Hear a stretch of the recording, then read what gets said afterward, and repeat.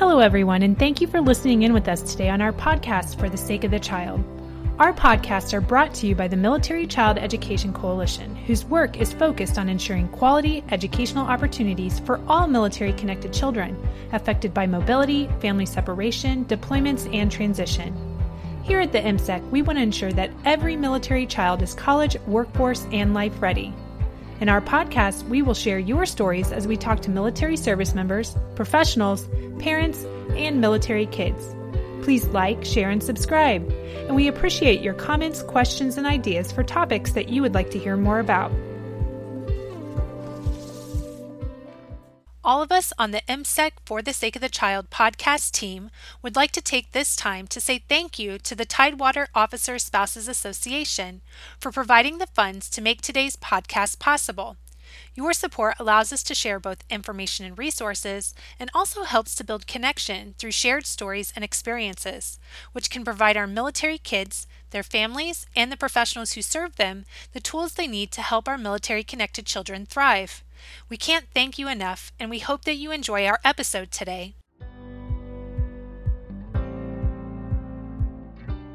Welcome, everyone, to our podcast For the Sake of the Child. My name is Susan Sellers, and I'm the spouse of an active duty service member, parent to 3 military kids, master parent to parent educator, and now podcast host at the Military Child Education Coalition. Joining me today is Hannah, who's going to talk about life after her dad's retirement from the military. Hannah, thanks so much for joining us today. No problem. So growing up in the military, I'm assuming that you probably lived on post a lot, maybe had lots of different duty stations. What were some of the things that you enjoyed about being a military kid?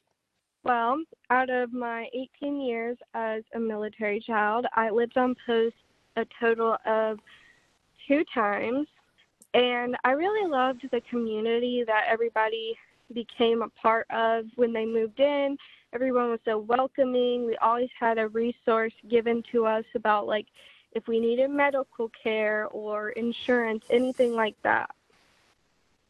Well, and I think you and I had talked a little bit too about the last experience. You guys were stationed at Fort Bragg, and you really liked the sense of freedom, I think is what you had mentioned. Is that right? Because we have so much community, family around us, people are able to watch out for each other's kids, especially around the neighborhood. I know we had a lot of different things happen, but our community parents were always looking out for us, so we could honestly go anywhere and do anything on post as long as everybody knew where we were. Right, which is such a nice benefit to being on post and being a military kid, because even though you move frequently, when you're living on post, you kind of have that instant sense of community, which I think is so important when you move so frequently. So your dad, Shane, he retired this summer after a long and successful career in the Army. What were some of the changes to life that you noticed after this milestone? Well, first I like to say I am super proud of my dad. He did a really good job with his career, and I always wanted to follow his footsteps.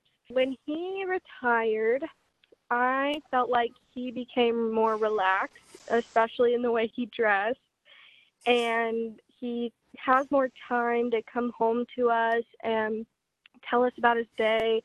And there were a lot of times in his military career where he would come home a little bit frustrated, and now he just kind of comes home and he's less frustrated with his job, and he has a lot more in common with the people that he's working with just because they're all kind of doing the same job. And I feel like we've been more close as a family just because we can all do stuff together and we don't have to be on he doesn't have to be on edge and listen for his phone to always call him. So I feel like it's just been all around great. We've all kind of relaxed and had time together. So I feel like it's just become part of our daily routine to relax and talk about our date. Well, I got to tell you, I am sure your dad is going to be so happy to hear how much you enjoy seeing him more. And of course, being so proud of him and all the sacrifices that you as a family made during his career. And now he's continuing on in the private sector, but he's still working with the government, in fact, over in Europe. I love, though, your perspective about this transition. I mean, it's so positive. So, what's helped you to maintain such a positive outlook? Because this is a big life change. I mean, graduating from high school and then your dad getting out of the military, but you just seem to have such a growth mindset about it. So I want to know what's your secret? Well, honestly, being a military child, you have to be ready for any kind of change or different situations to happen, and then you have to adapt to that. So being a military child, it's easier to adapt to your different situations, like moving all the time. You had to be ready to make new friends and be a little bit out there and have to change up your daily routine. So change is really hard, but being a military child, you're taught that that's your life and that you have to get used to it. So there's not really, for military children, I think it's just so easy to adjust to things, especially for people who have moved a lot. And I think having a positive outlook certainly helps with that. And you and I have been talking, as I mentioned, your dad and mom and younger sister are living and working in Europe right now, but they were able to tap into a retirement community. So, in a way, is it almost like still being part of the military, like that essence of living on post? Oh, yes, definitely. My mom has made so many good friends, and my little sister used to be really shy, and it was kind of hard to get her to kind of open up to people. And now she's like the social butterfly of the school, and mom says it's hard to get her to come home. And I just feel like she's really done a lot better. We just got a new puppy, so that'll help them out a lot. And I'm just kind of proud of them for like being so strong through this, especially my mom and dad, because I know they go through a lot of stress and pressure with moving, and I know this move was really hard because of COVID. And I'm just really proud of my family for keeping it together due to quarantining and all that craziness. Well, and I think you need to be proud of yourself as well because your family's in Europe right now and you're actually in the States attending college in Tennessee, at least for right now. So I think that's also pretty incredible and a big change for you as well.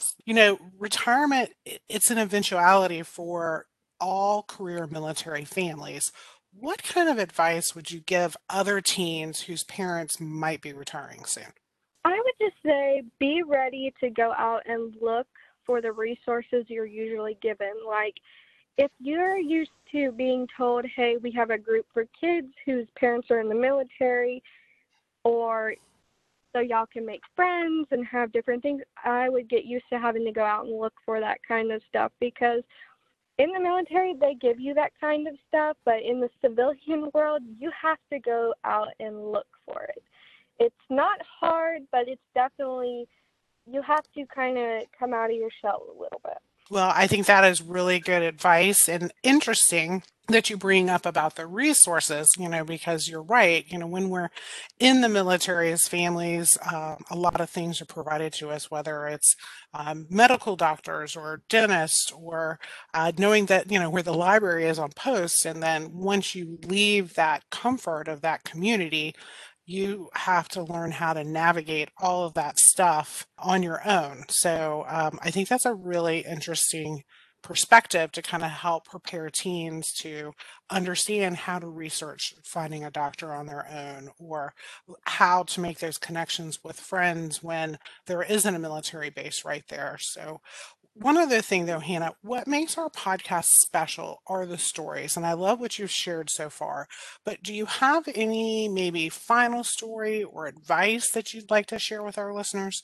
I'd like to say that when you're a military child, you have to grow up and really fast because sometimes your parent is not always home or you would constantly have to move and find friends, and you have to be constantly out there.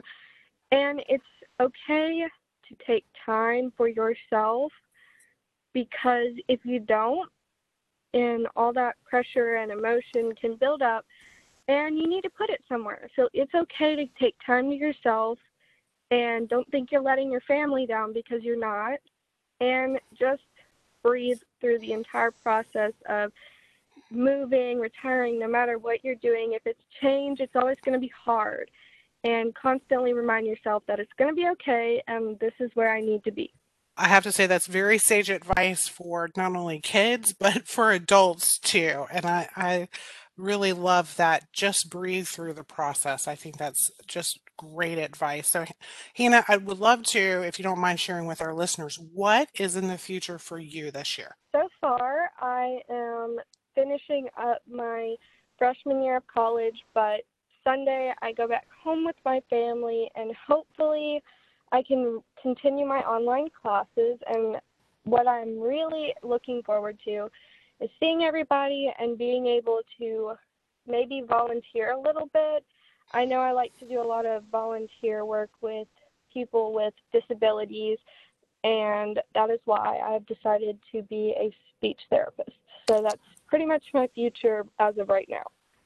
Well, that is wonderful. And I have to say, I'm just so appreciative for the stories like yours, because I think they help people to better understand the unique life of a military kid. So I just want to thank you so much for agreeing to chat with me today. No problem. I had fun. I want to wish you best of luck. I know your parents are going to be very excited to see you once you get on that plane and take advantage of this COVID time and being able to tap into virtual learning. So best of luck for the rest of the year. And I want to thank all our listeners for tuning in to the show today. Make sure to follow us so that you have access to our podcast first. And you can also leave us a comment, or if you like this episode, please let us know. We're always looking for new topic ideas as well, and we'd like to wish you a happy and healthy day. This podcast has been made possible thanks to the generous support provided by Tidewater Officer Spouses Association. Thank you for making a difference in the lives of military children. I want to thank you again for listening to our podcast, For the Sake of the Child. We would like to invite you to visit our website at www.militarychild.org. Like the MSEC on Facebook and follow us on Twitter. Please join us again next time as we share more stories that impact our military-connected kids.